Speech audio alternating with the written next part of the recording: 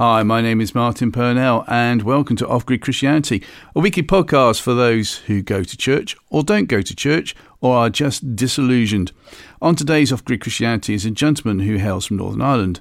A very well-known singer-songwriter, he's authored a book called Rock and Roll Worship Leading and also lived for a few years in North Carolina, USA, where he saw the power of prayer. Why write a book, though, about worshipping? Why move to North Carolina? What did he see from prayer? We better find out, especially as he's eating his sandwiches at the moment. It gives me great pleasure to welcome to Off-Grid Christianity, Brian Houston. Hi, Brian. Thanks for joining us today. First question, what sandwiches are you eating? Well, I've just finished my sandwich, actually, but it's the same thing I have every day. One slice of bacon, 2 eggs, and in a brioche bap. Or I don't think English people call it a bap. What do you call it? Yeah, they call them baps, yeah. All right, okay. Yeah. So like a burger bun, I suppose. Yeah. And so I have that every day about 1 o'clock-ish. A little early today because we're chatting. But yeah, so yeah, that's what I have. That's okay. And any sauce that go with it?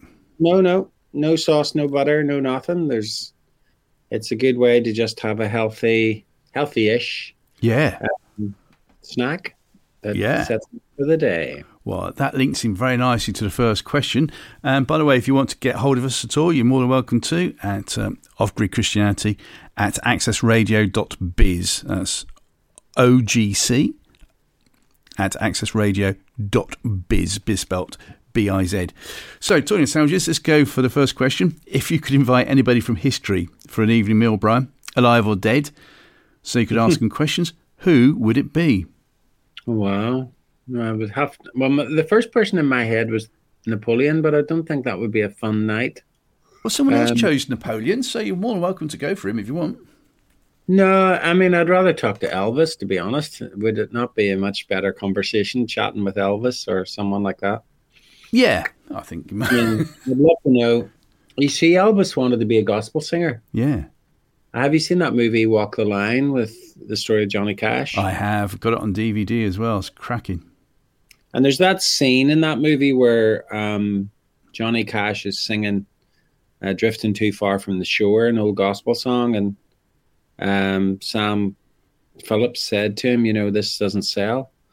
And I've never heard it said about Elvis, but I would imagine that that's a conversation Sam Phillips must have had with Elvis as well, because he was so into the gospel stuff, Yes. And yeah, I wonder if he had, he auditioned to be the lead singer of the Blackwood Brothers and he was turned down.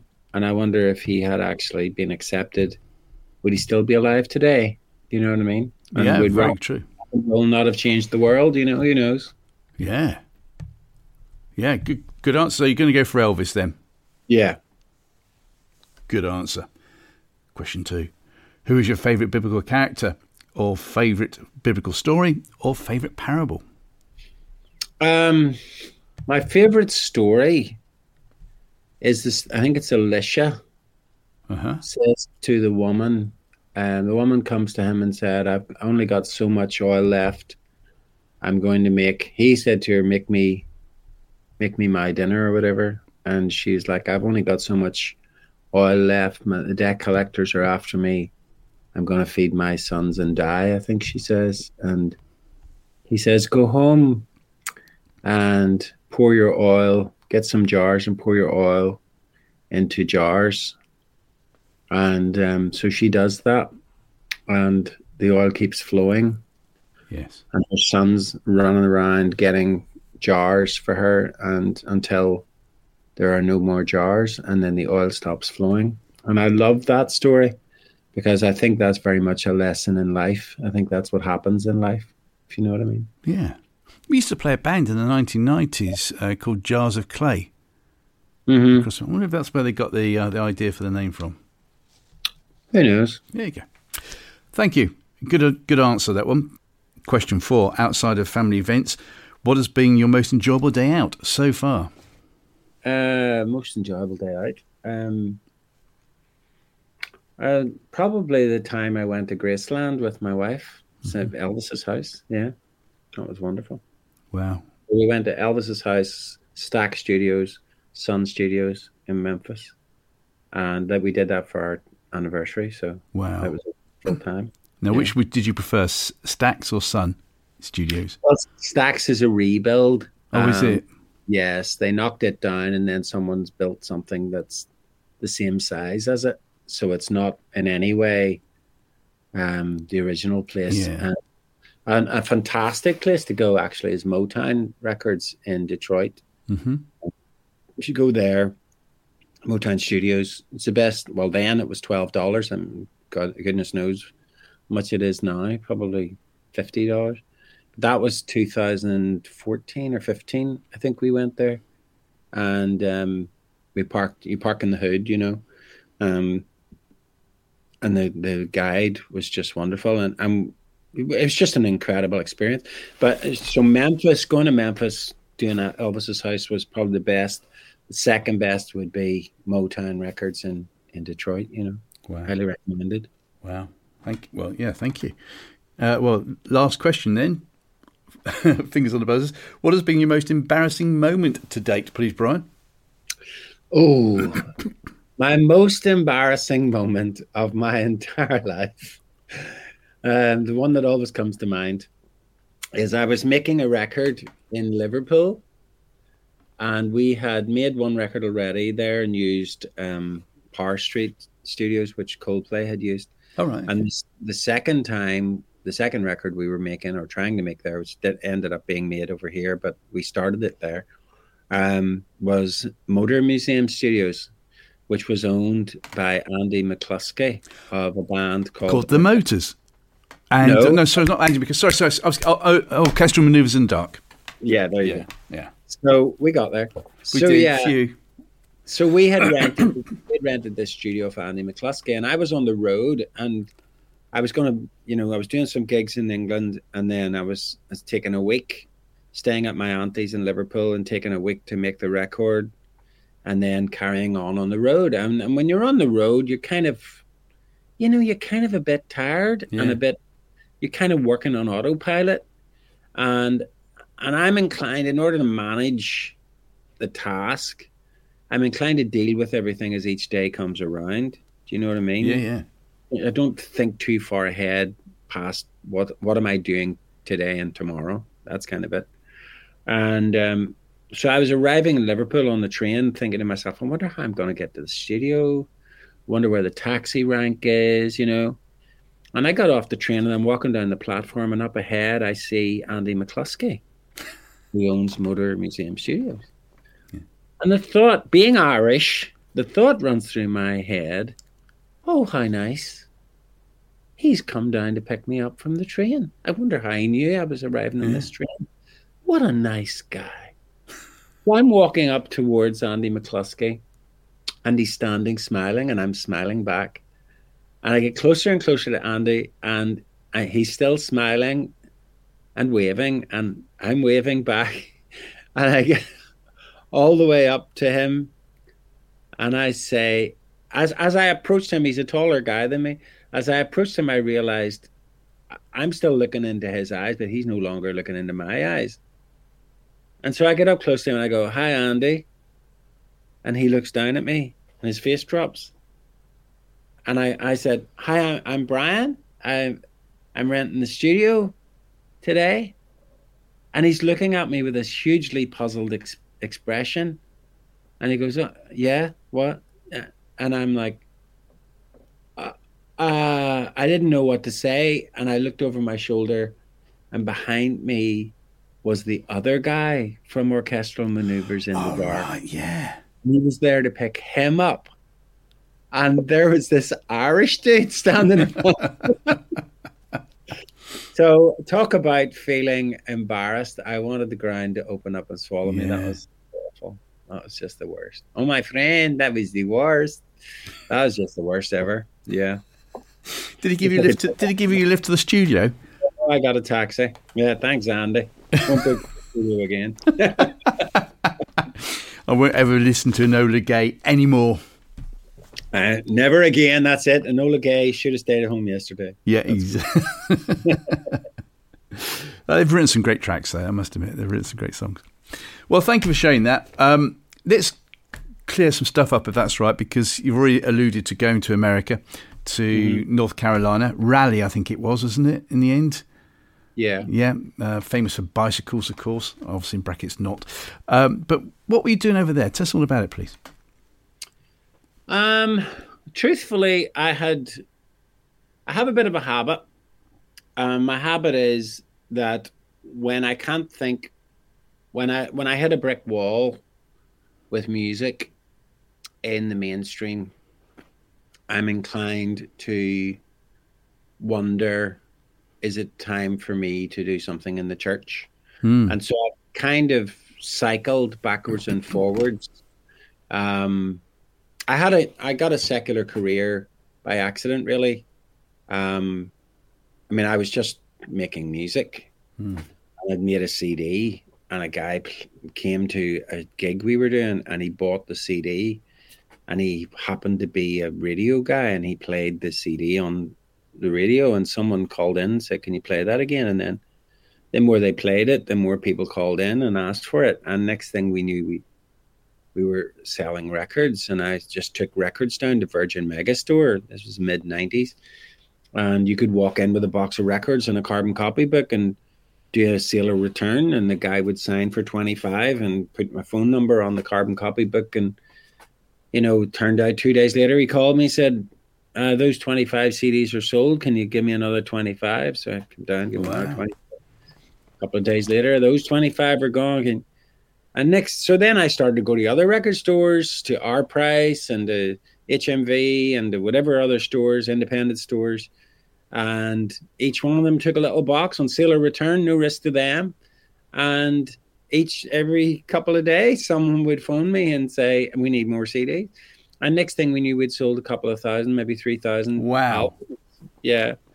And it was purely by accident. I mean, it wasn't like there was no plan. That just happened. And next thing, I was invited on the television. Then I was invited to open for Van Morrison. And then I was invited to, this show, Elvis Costello. And all of a sudden, these things began to just spark off one another. But after about 2 or 3 years, I was starting to wonder where I would go from there. My second record, an industry term, it's stiffed. Nothing happened with that one. And then the pastor showed up from the church one Friday afternoon and said, "We'd like you to lead the worship team." And I thought, oh, this is what's next. And long story short, that never happened. When word got out that they were going to make me the leader of the worship team, some feathers were ruffled. And really? Well, I'd only been at the church 3 years, so 4 years. So it was there was people who had been there for 20 years who were not happy bunnies. Yeah. And, so yeah, all this was going on, and so then that didn't work out, and then I made another record in England with a guy called Adrian Lee from Mike and the Mechanics, and Yep. that led me back into the mainstream thing. And then he and I made a worship record together because he needed money, and I had a guy offering to pay me to make a worship record because he heard my worship songs. Again, someone said to me, "If I give you money, will you make a worship record of those songs?" And Yeah. I said, "Okay." And I called my producer, who was Jewish, and who wanted me to have a secular career, and he said, "Absolutely no way! You shouldn't do this. This is not a record you should make, and this will wreck your career." And a few months later, he phoned me up and he said, "See that record you were thinking of making?" I said, "Yeah." He says, "You still have that money?" And I said, "Yeah." "Well, I have no work, so why don't we make that record?" So we just made the record, and then next thing I know, someone, not me, someone gave that record. I think the person was Stephen Doherty, who owned a record store In Coleraine. Yeah, I know him. Yeah. And he gave a record to Les Moore from Kingsway. Yep. And the next thing I knew, someone's calling me saying, "Can you come over to England?" So again, I didn't do anything. That happened, right? And next thing I had a record deal with Kingsway, and next thing I'm booked for these conferences. And to be perfectly honest with you, I had zero desire to be in that world.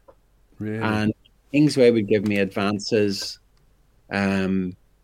I would use that money to make mainstream records, right? Mm-hmm. And there was all kinds of favor on my life in those days. Well, there still is, to be honest. But next thing, it was guys from Sonic Flood were producing my records. And the three people who produced my record were Jason Halbert, who now works with Kelly Clarkson as her musical director. Oh, really? Wasn't he originally in DC Talk, Jason Halbert? And then it was Sonic Flood. Yeah, but Sonic Flood. I thought Sonic Flood came out of Zilch, which was the backing band for DC Talk. Sorry. There you go. You would know that. I don't know that. I mean, I don't know these things. Because that's not my thing. That was never an area of music I was even remotely connected to. Yeah. It's worth checking out the Only Zilch album. It's stunning. Anyway, right. Sorry. So that whole kind of CCM world, and to a wider degree, the worship world, is not something I've ever had any interest in whatsoever. I was only ever interested in doing mainstream music. And I came from an era when people like Noel Richards and Dave Bilbrough and Graham Kendrick, they were worship leaders. Yes. And that's what a worship leader was. It wasn't rock and roll. Like, it wasn't like back then, it wasn't, Travis or like some of these bands that I was, Coldplay. It wasn't any of those bands. It's become Coldplay. But back then it wasn't. It was very kind of folky, acoustic-based music, and considered very uncool.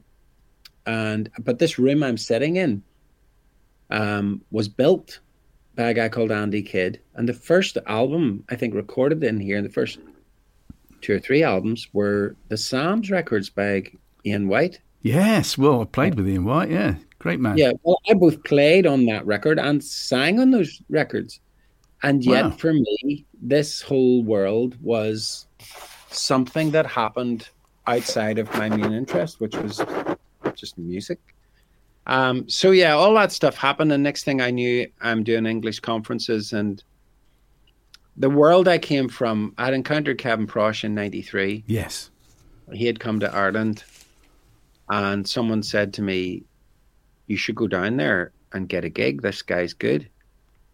It was the same guy that took me in, a guy called Kyle Leach, who took me into Virgin Records and introduced me to the manager there. And he was a guy just trying to help me sell records. And he said, you should go on. This guy's good. I'd never heard of Kevin Prosh. And I came down this Saturday afternoon, and I overheard the conversation between Kevin, his manager, and whoever was organizing the whole thing. And the conversation was, what's he doing here? What's this guy on the guitar doing here? We didn't ask for a guitar player. And I was thinking, it's sounding like I'm about to be asked to leave right now. And but everyone in the Christian world, thank goodness, is too nice. And so I was permitted to stay. No one wanted to break my heart by telling me to get lost. Yeah. And for the next, well, it was over 4 or 5 days, but for the next 4 or 5 days, I was with Kevin as his guitar player. And he said to me, would I like to go on the road with him? Wow. Which, of course, I said, I thought that was my big opportunity. I said yes. But the main reason I said yes was because I'd been told he was about to be on the road with Van Morrison. So I thought all that's where that was all going. And next thing, well, it never, like in the music industry, it never happened. That never took place, those things. He went on the road, but I wasn't part of it. And I resented him a great deal for that for a couple of years. But there was something imparted to me through Kevin that I didn't even realize at the time, but there was a prophetic worship edge that he was traveling the UK imparting in that year. And to my knowledge, on the English part of the tour, he prophesied over the sound engineer. God says, you're the radio guy. The sound engineer on that tour was Martin Smith. Really? Yes. And as far as I'm aware, I don't know if this is all true, but these are stories I've heard over the years. Kevin stayed with a family somewhere in the Watford area whose 14-year-old son was just learning guitar. And he prophesied over him, you're going to write songs that go all over the world. That guy was Matt Redman. So you see, that year for me, that year that Kevin came, I'd never respected or cared about worship music. I seen it as second rate and uncool. And I'd even produced records for worship leaders, but none of the music impacted me until that moment.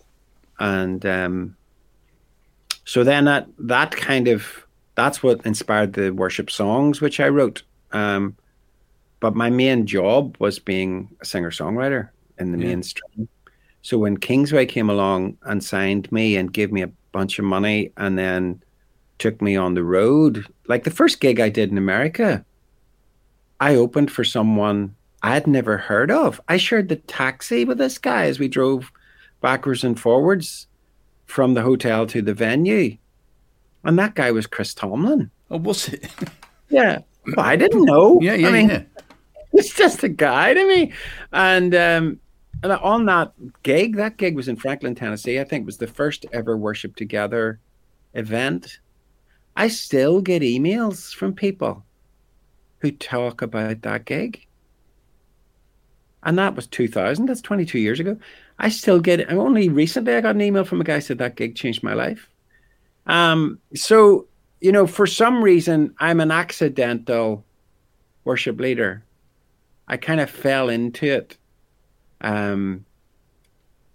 purely by accident. And I was rocked by it with Kevin. I was imparted to it. I wept every night that I played with him. And so my idea of worship was and is heaven comes to earth, and music is somehow the vehicle or the catalyst, or in some way it creates an atmosphere that God then uses to change the room. That's what my idea of leading worship is. It's not playing 5 songs people know. It's not trying to get people to sing along. I've never cared about stuff like that. I mean, I recognize there are elements involved in it, but my main thing has been, if God doesn't show up, we're wasting our time. Mm-hmm. And I simply don't understand people who lead worship thinking this is going to make me famous, or I'm going to make a lot of money, or wasn't it good? People sang along, No, I'm looking for tongues, prophetic singing, waves of healing. I'm looking for the kingdom to come. And at 18 minutes of worship, 4.5 songs to a click track, my goodness, it makes me want to scream. I can't believe people would even begin to think that is authentic or flexible enough to allow the Holy Spirit to move. And that was not the atmosphere. And I'm back then, and I'm very, very fortunate that I went to a church. My wife and I went to that church purely because... In Raleigh? No, sorry, I'm sort of dancing around the timeline here somewhat. This was the early 90s. Right. We went to that church because the church we were going to, the pastor there made it clear, he was a musician, he made it clear I wasn't, it was this tiny and big enough for the both of us kind of situation. So we went to this other church purely because it had great kids work. And my friend, Kyle Leach, he said to me, the worship leader here, he writes songs. He said his songs are going to be all over the world. Well, I showed up to the church, I heard the guy, and I went, Kyle's barking. This guy is very good. Well, that guy was Robin Mark. Kyle was it? What did I know? It turned out I was judging it by the fact that his guitar only had 5 strings and was out of tune. I did not understand at that point anointing.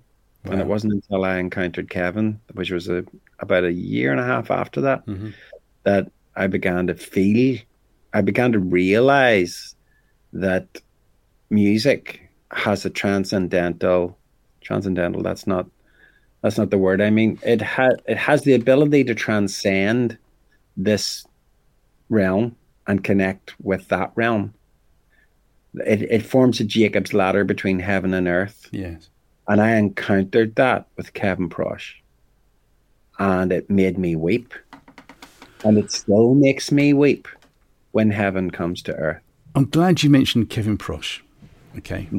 Because he came onto my show at Crossrooms with Bryn Haworth when they were doing the Final Things of Life promotion.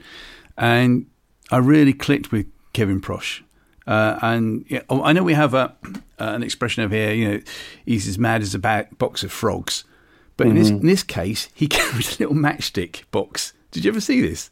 Kevin Prosh. And when you opened it, there was a little frog inside.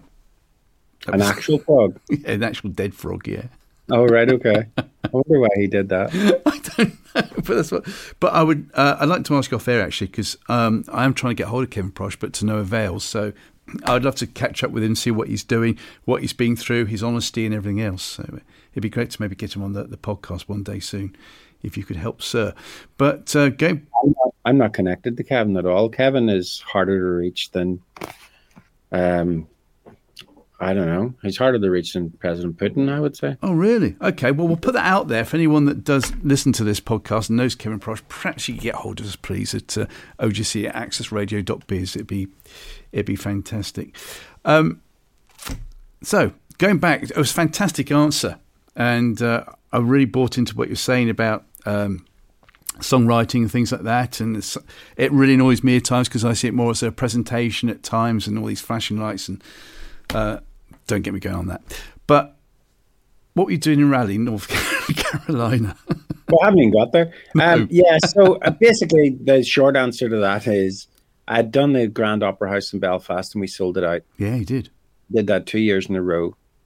That was 2011, 2012. The agent said to me, don't try to do this for the third time because you will lose money. He said, I've seen artists do this 100 times. And again, as my life takes these twists and turns, I'd got a message from someone in America who said, a friend of ours needs picked up from the train, needs a place to stay, and needs to get to the airport the next day. Would you please pick this guy up? So I went down, picked the guy up. In doing so, some have entertained angels. So I brought him home. Yeah. Took him out for a meal that night and breakfast next morning, I think, and ran him to the airport. And he said, thank you very much. If you ever want to apply for American visa, I would like to be your sponsor. Wow. And that guy's name was Paul Coleman, Australian artist, who had played with the Newsboys for a couple of years. And so I took him at his word, got his lawyer, applied for a visa. And next thing I knew, I get a US 3-year O1 visa, the right to live and work in the US. And with doing the Grand Opera House and not really knowing what to do next, I thought, well, this is an opportunity to reinvent myself in the Christian world. I'll go there. I'll be part of this great church called Catch the Fire in Raleigh. And maybe I'll find a new direction. And so I went there. And from 2012 to 2015, I started off, 2013, 2015. I started off just going to the church. Me and my wife drove 90 miles every Sunday to go to that church. In a little tiny church where we actually were living in a place called Ashboro, North Carolina. On a Tuesday night, we would go to the local mixed race church, white leadership, black congregation. They would have a Tuesday night prayer meeting. And when they found out I had a guitar or I played guitar, they handed me a guitar and said, get up there and sing. Wow. And we were there like 2 weeks. And I was up there and I was singing. And I hadn't done worship music for years at that point. Mm-hmm. And as I'm playing, that thing that was imparted to me 20 years before by Kevin Prosh, I suddenly realized, my goodness, that prophetic anointing, that's what this is. I'm literally sitting there on the stage thinking, wow, I've just realized Kevin Prosh imparted prophetic worship to me. And the more I did, and the further I went in terms of prophesying, singing the song of the Lord, the more the people in the congregation, Black North Carolina people coming from that Black church tradition, they're yelling, yeah, man, go for it, man. Not like Ireland, which would be, your man's getting a bit above his station now. We need to take that down. We'll have to stand him down off the worship team for 6 months because he thinks he is something, you know. and there it's like, dude, you're awesome. Come back next week, you know. And all of a sudden, I was back on the horse, and the church we went. Well, we'd drive up to Raleigh. We lived there in Franklinville near Ashboro for 6 months. People gave us a place to live, gave us a car. And then we rented a house in Raleigh and we moved up there because we were doing more and more stuff with Catch the Fire. And I eventually ended up being hired by the church. Not all that was, again, kind of accidental. We got tons of prophetic words about North Carolina, and my wife had dreams, and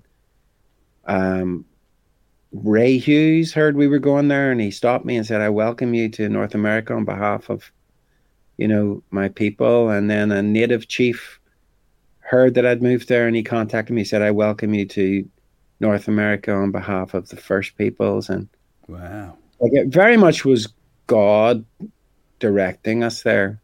And it was an extremely challenging time. The favorite saying in that church was, you've come here to die. And there were plenty of opportunities to die. Die to your pride, die to your... Oh, yeah. Be humbled. Die to self.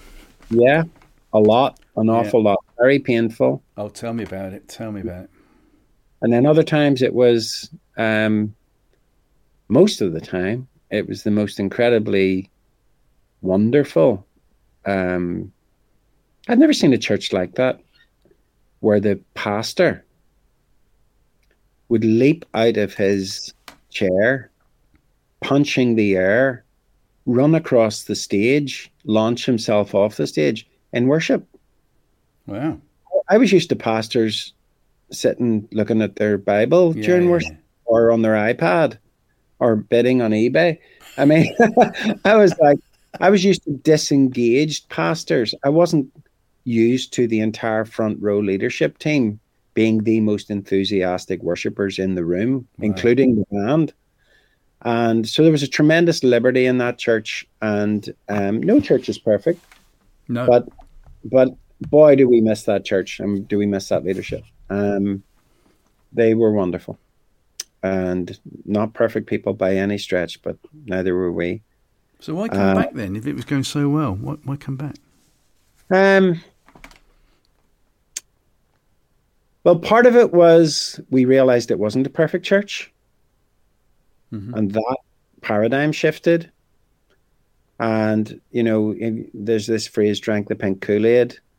We had gone to a conference in Sheffield, England, where that church was hosting it. And they had talked about hearing God's voice and living a life of forgiveness and reconciliation. And we thought, what a wonderful church. That's what we want to be part of. And then when you get there and you find out they're just human beings, just doing their best and making mistakes. And the mistakes knocked me back. But I coped with that. You know, I dealt with the mistakes. And then I got hired on to staff. And then the worship pastor, I was like technical over the PA and lights and all that stuff. And then the girl who was the worship pastor, she quit. And so they gave me her job. So I ended up doing 2 jobs, both of which I completely swamped myself with. Because I just was trying to do too much. And it wasn't because I was being asked to do too much. I just bit off an awful lot more than I could chew. And actually, I regret that, because if I had just taken it at the pace that, for instance, other people who had been in those jobs, that my predecessor, if I'd taken it at her pace, I might still be there. But I was biting huge chunks out of it. And so I burned myself out. But the key moment was a guy showed up to my office one day, and he played me a podcast or a TED Talk by a girl called Amanda Palmer. And Amanda Palmer was in a band called the Dresden Dolls, kind of like punk avant-garde type band. And I watched this TED Talk for 20 minutes. And Amanda is famous for getting the biggest GoFundMe or Kickstarter campaign in history. Oh, really? Yeah. $1.2 million. Wow. And, but that wasn't what spoke to me. It wasn't about money. What spoke to me was she talked about connection, and she talked about sleeping on people's couches, and she talked about building a community of the people who liked her music.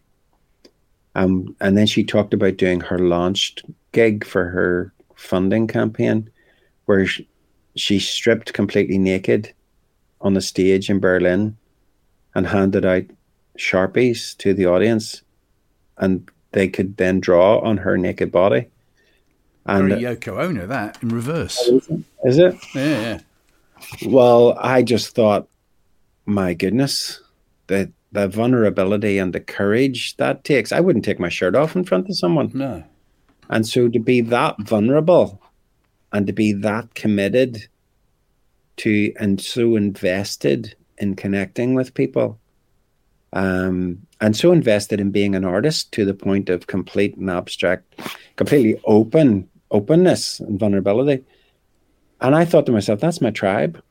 What am I doing here? Why am I working for a church when there's still a part of me loves creativity, loves imagination, loves boundary breaking, loves going beyond?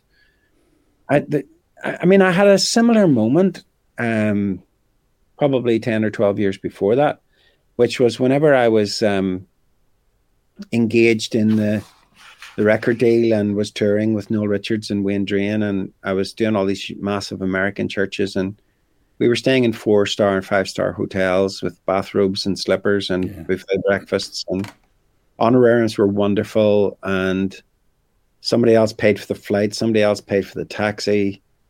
All I got at the end of a tour was a check and a pat on the back, and I wasn't really that sure that what I was doing was what I should be doing. And I spent a day with Godfrey Birtle. Yes. We went up the North Coast together when he was in Ireland. And he told me his story. And he told me that I think he was in his 50s when he quit his business and went out itinerating. And he didn't charge any money. He just took whatever they gave him, which anybody who knows, especially the church in the UK, Ireland, UK, you are going to have some very rough experiences. If you say to people, give me whatever's on your heart, because some people will give you £20. Some people will give you nothing. My experience is there's very, very few people who will bless you abundantly. And so for him to go out there and do that and say, I'll just take what I sell in CDs plus whatever you give me, because he wanted to open doors to lead worship and prophesy. And his wife stayed home and interceded, and he went out and did his thing. And He slept on people's floors and couches and airport floors. And I felt like such a fraud. Really? Because I thought, because here's this guy completely sold out to ministering as a prophetic worshiper. If ever I seen a person who was 110% authentic, it is Godfrey Burrell. And I felt so convicted that I was disillusioned with the American experience. I couldn't understand. I was asking a lot of questions as to what we were doing. No one seemed to have any answers. It would be years before I would get a vision for what I was doing. People without a vision perish. And I had no vision for what I was doing. I was simply going through doors that were opening. Yeah. And actually, so at that point, after talking to Godfrey, I decided to ask Kingsway to release me from the deal. And I decided not to do any worship music anymore. Wow. And I would just go and play bars and clubs. And I ended up sleeping on floors and getting eaten by bugs and basically playing every bar and club all over England, Scotland, Ireland, Wales. Lots of very, very rough experiences, lots of amazing experiences. But I felt like I was taking that music where the music needed to be. And that was me being, yes, it was mainstream. It was bars, it was clubs and different things like that. Some churches, but mostly the mainstream world. And I felt like I was doing what I was called to do. And it was years and years. It was 2010. It was the first time I was invited. So from 2003 to 2010, I didn't really lead worship at anything. Didn't really want to know about worship. And from 2007 at our church, I ran sound for other bands, other worship bands for 3.5 years. And I learned more in those 3.5 years of running sound. I learned more about worship leading than I'd learned in the previous 10 or 15 years. Such as what? Well, I seen people show up unrehearsed.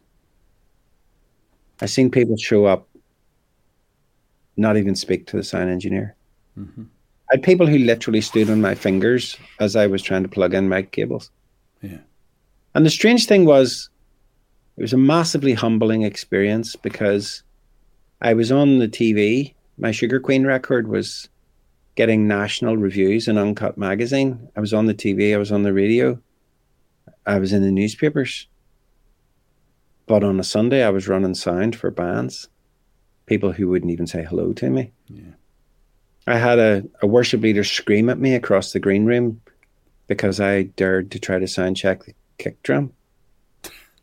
And I've seen people show up with no song list, no plan, knowing there was a curfew. You had to be off stage at 9. They would show up at 8 with a 10-piece band to practice, not having actually practiced before that. And I'd done all of those things. And I experienced it from the other side. And I stood there.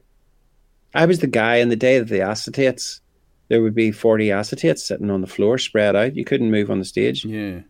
Because I was waiting to see which song God was going to tell me to play first.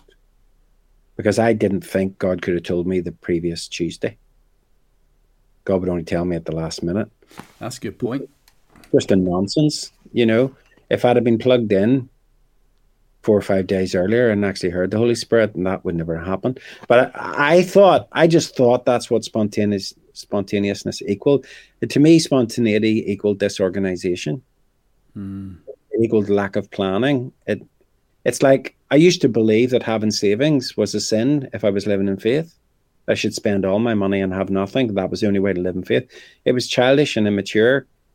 I found out the hard way. After buying an amplifier 2 weeks before Christmas and then having the worst Christmas of my life with my children. Why? Because I'd blown all my money and thinking that was how you live in faith. Mm-hmm. And I learned, no, it's not a sin to have savings, and it's not a sin to keep reserves. And you're still living in faith.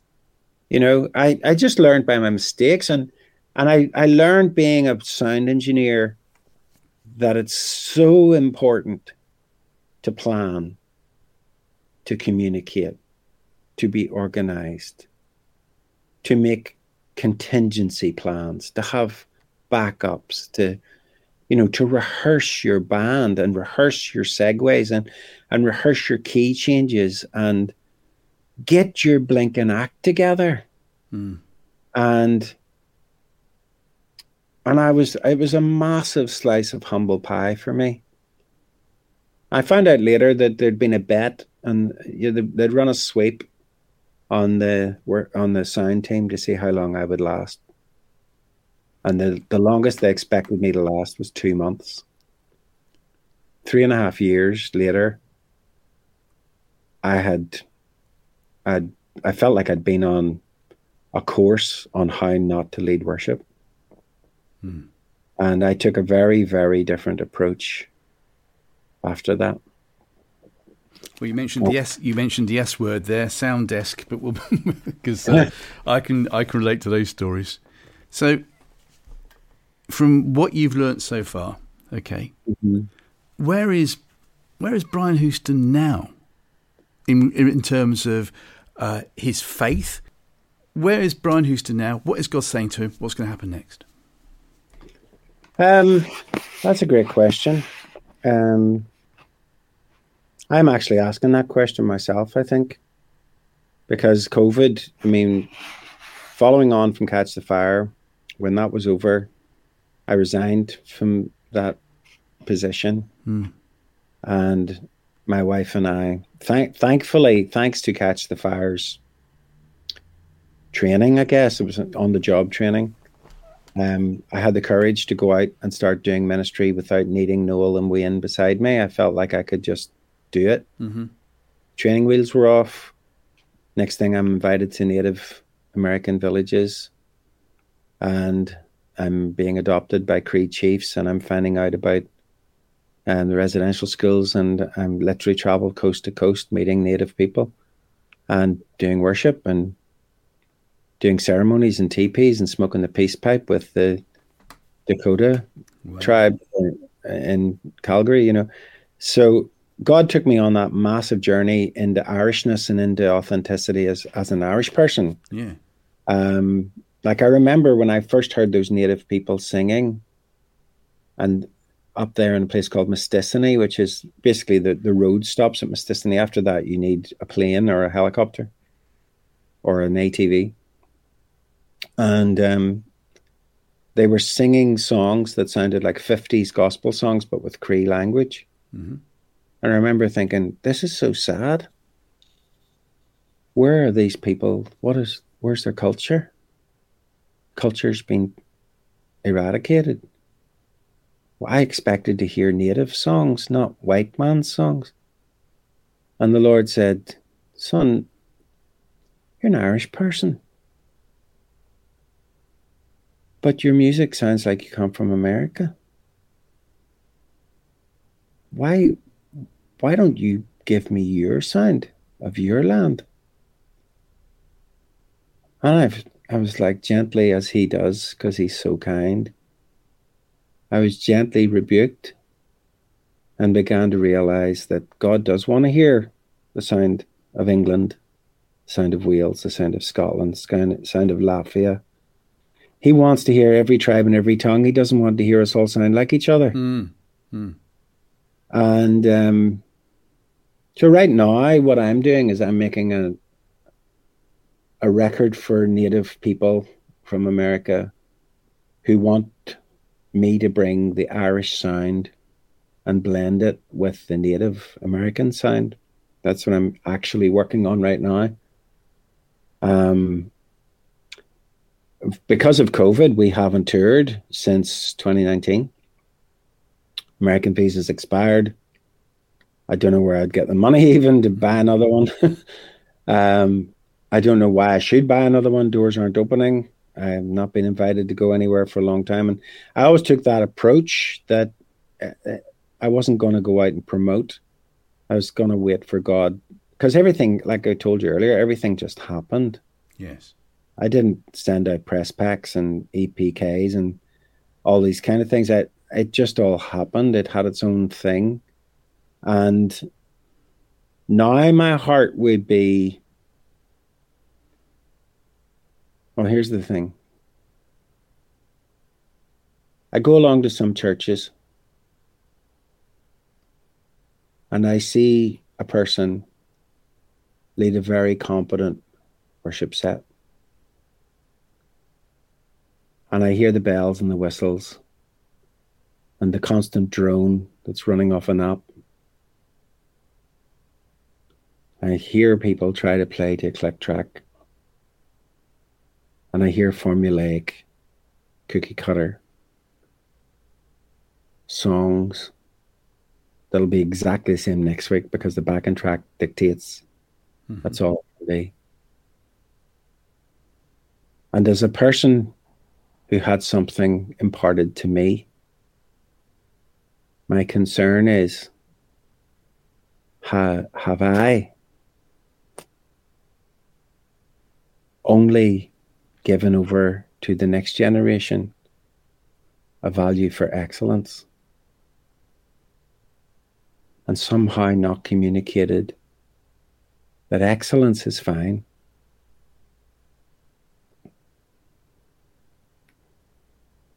but excellence without the anointing is just excellence. And if you want excellence, go to Glastonbury. You'll get excellence. Yeah. Watch the Jules Holland show. You'll get excellence. But I know the difference. Yeah.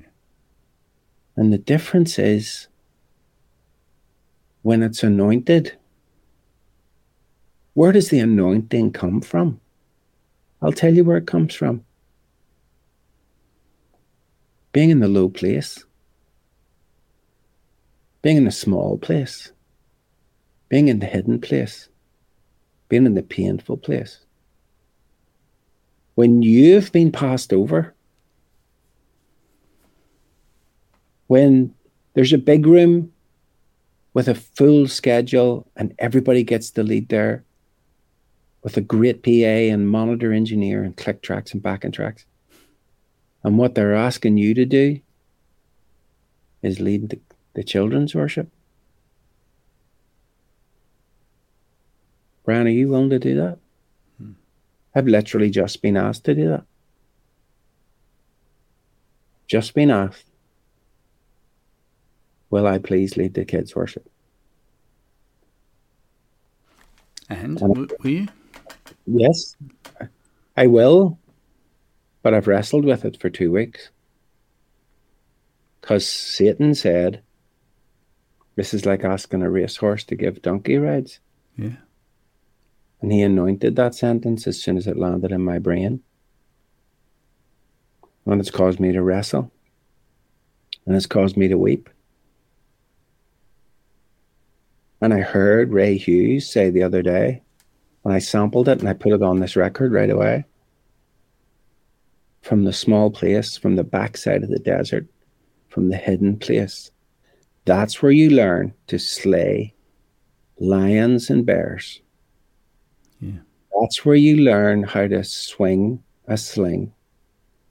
That's where you learn to be a warrior. Because David was a warrior as well as a worship leader. And if you want to have anointing, when there's 10 reasons to say no, like you were the last person asked, or you're the last one they want, or they even tell you what songs to sing. When there's 10 reasons to say no, there's no money. The time is short. There's no sound check. There's no sound engineer. There's no bass player. There's no drummer. Whatever the reason, a good reason for you to say, sorry, no. I'm washing my hair. Mm-hmm. And you say yes. you're stepping towards the anointing.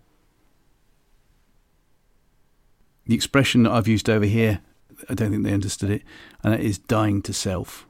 Mm-hmm. What do you mean? Well, I know what I mean by that, but what does it mean to you, please? Or your expression that you would use?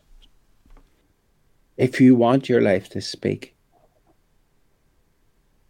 you've really got to make this decision, okay? I had a worship leader sitting in my house a couple of years ago who had spent 20 years making a fortune from leading worship all over the world. And they were talking about their life. And the gist of it basically was, what have I been doing? Not me, them. What have they been doing those 20 years? And I talked about what we had been doing since the Godfrey Birtle conversation. Yeah. And he turned to me and he says, "Here are you, Jesus." And I thought, well, as compliments go, that's about as close as it gets.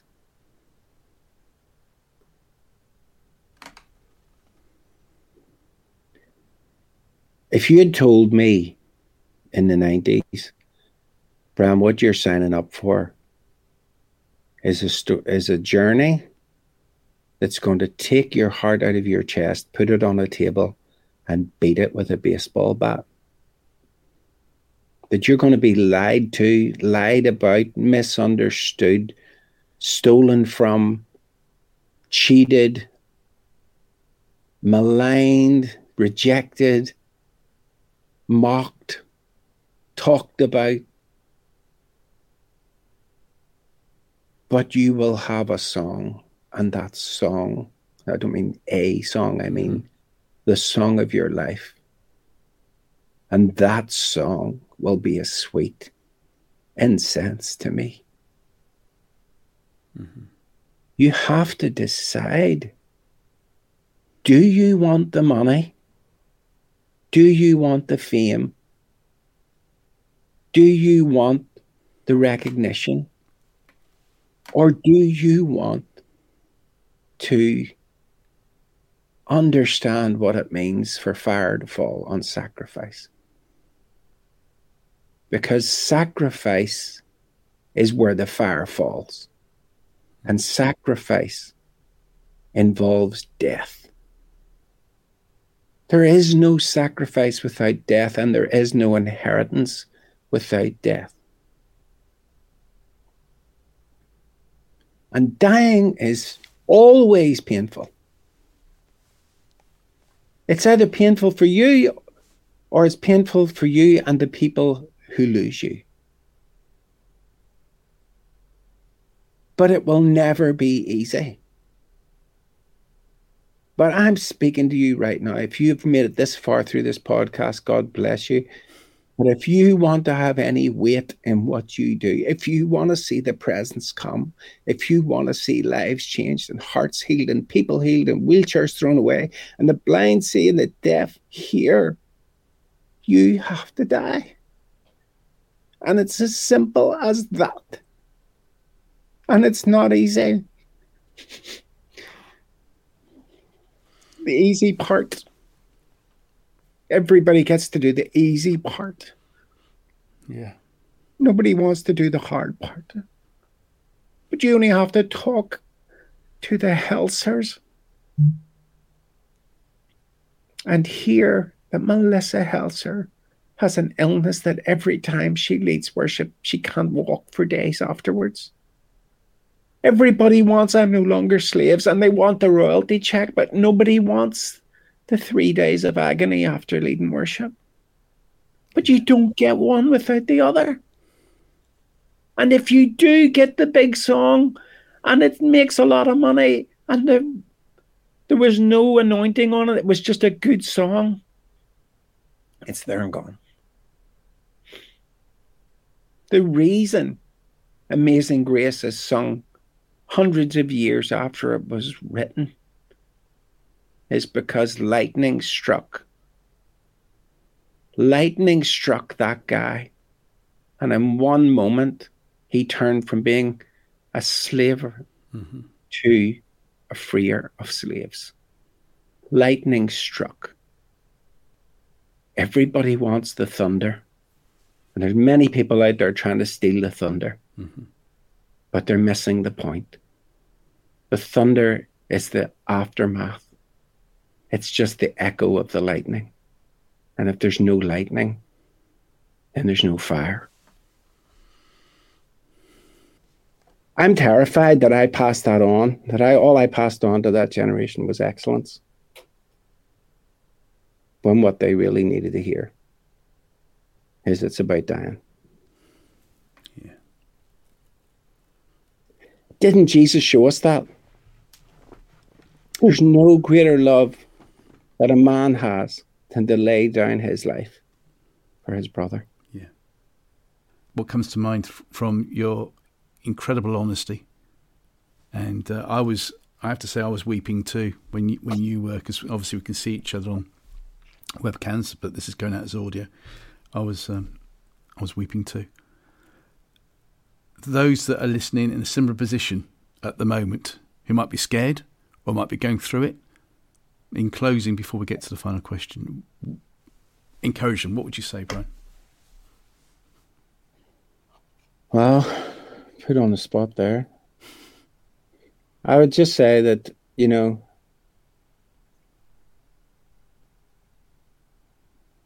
it doesn't really matter, that you don't have to sweat it. You don't have to worry that no one's singing your song or no one's recognizing you. If you let him lead, he will exalt you. If you die to yourself and you humble yourself, he will exalt you. Not in the way that you think. My goodness, not in the way that I think. One of the greatest moments I've ever seen was a little town called Lively in Ontario. I'm teaching these two wee girls on a Thursday rehearsal. I was playing there on the Saturday. Two girls, maybe teenagers, 15, trying to tell them about the song of the Lord. And they're looking at me as if I'm crazy. On the Saturday night, by the end of that worship, they were singing the song of the Lord. And I thought, job done. There's about 30 people there. I played a stadium. Paul Oakley was playing next door.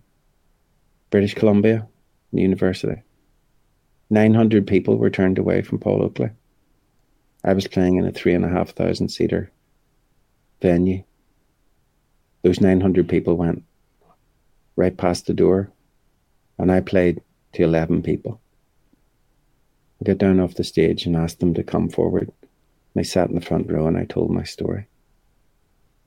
8 years later, after feeling so humiliated and feeling so embarrassed by that experience, I bumped into the promoter. He told me he'd been in Dominican Republic. He'd bumped into a guy who told him he was there to help Compassion because his life had been changed at a gig 8 years before, where an Irish guy sang to 10 other people and him.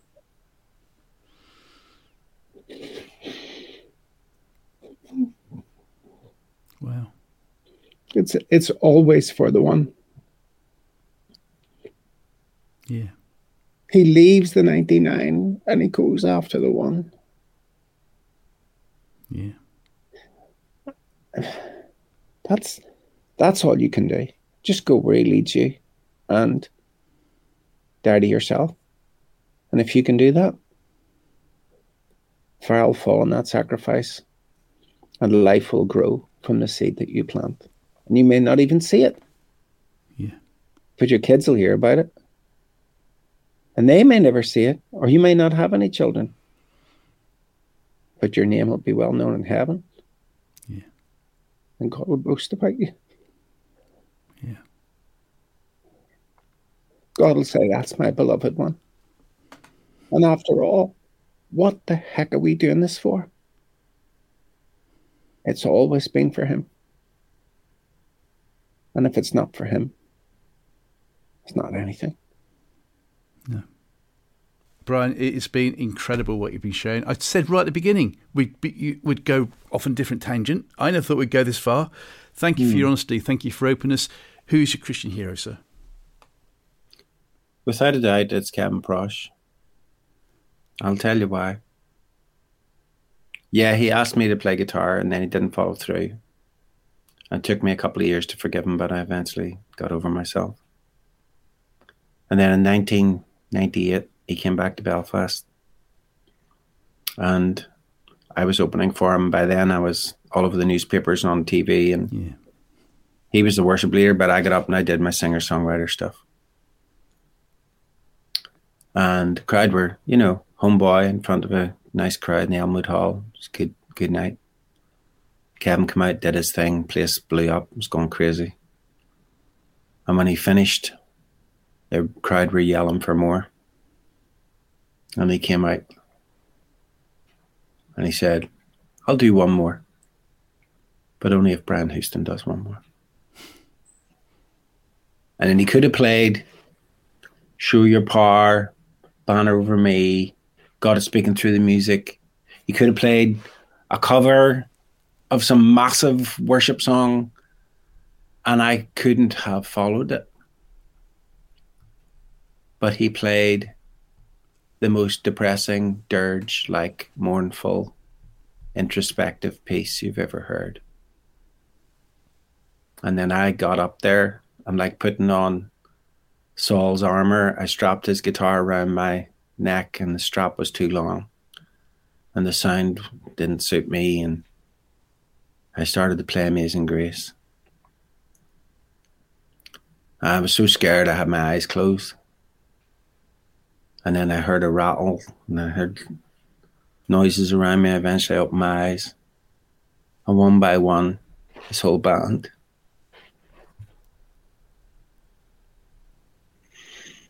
they all got up, joined in. Next thing, he plugged in a guitar, played an incredible solo, and sang harmony on the last verse. He prostrated himself with that song before me. And then he brought his minstrels on the stage to exalt me and to prefer me and to honor me. Yeah. Probably, maybe in the top two moments, maybe even the most incredible music experience, worship experience I've ever had. But it was a lesson in how to be a father. And he showed me that. And it's a shame, shortly after that, his whole life fell apart. Yeah. And it's a shame that we at church don't know how to embrace the fallen and the broken. So ironic, since we talk about a Savior who embraces the fallen and the broken. And yet we don't do the same thing. And do you know what? I'm going to allow this. This is here's the thing, because I said that they have to be dead. But for those that don't know about Kevin Prosh, you say he fell, and he did. He admitted to having adultery whilst on tour, I think it was, wasn't it? And that's why I would love, as I said earlier in the podcast, I would love to interview Kevin Prosh, because I think we can learn so much from that. He was put on a pedestal, came down. What would you say about the past 20 years for Kevin Prosh and what it's meant to you? I wish I'd had him to ask for why I was doing this. I was sitting here, I could show you. In the corner over there is a box, a white box, with 5 cassette tapes, which are teachings on worship from Kevin Prosh. I wish he was a resource to the church today. I'm sorry that he lives like almost, I don't know, recluse almost. But he showed me He showed me what the worship was, what real worship was, what spirit and truth was, what the anointing felt like. He imparted to me what would become a blueprint for my worship leading style and for my life. And he even imparted to me, and he prophesied through actions what would make me weep 25 years later when I seen young girls embrace the anointing. He showed me, I seen a 9-year-old learn how to play the worship calls and the battle calls on a shofar. I seen her play that in North Bay, Ontario.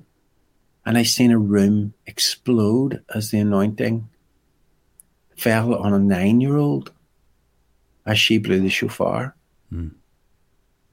I wouldn't have recognized any of that if I hadn't seen what Kevin did. If I hadn't sat under his very, very brief tutoring. And I wouldn't have understood how important it was to give that child space. She said to me, when do you want me to play? She played it in the sound check. When do you want me to play? I said, play when you feel the Holy Spirit tells you to. And she got up and she did. And boy, was she hearing God's voice. And I wouldn't have known any of that if he showed me what that looks like and taught me what it feels like. So when you heard about Kevin and what happened, how did that affect you? I was heartbroken, you know. I was heartbroken. I feel really bad for his wife and really sorry that their marriage fell apart. Really sorry. I've heard rumors about him since, and from very influential, powerful people. And I went and checked out those rumors and ended up going back to those powerful people and saying, actually, that's not true what you told me. So I've tried to honor him. You know, Noah's kids didn't cover his nakedness. Mm-hmm. When it comes to the sins of other people, I think our job is to cover them, not to exploit them. And I just wish we'd done a better job of teaching many generations over the years that grace has no limits and that we live in the benefit of that. And the very least, we should try to offer that to each other. Because that's what I'm trying to get my brain around. You know, you've mentioned King David. People will rattle off any psalm, you know, their favourite psalm, they'll say what it is. But you know, when compared to what all of us have done, you know, and compared to what David has done, it's like, what? You know, we should be able to show grace, as you say. But don't you think that that's God's point? Moses was a murderer who was 80. So why are we saying to people they're too old when they're 25? Yeah. Why are we saying to worship leaders, you're too old if you're 31, when God said 80 is when you're wise enough to get started? Yeah.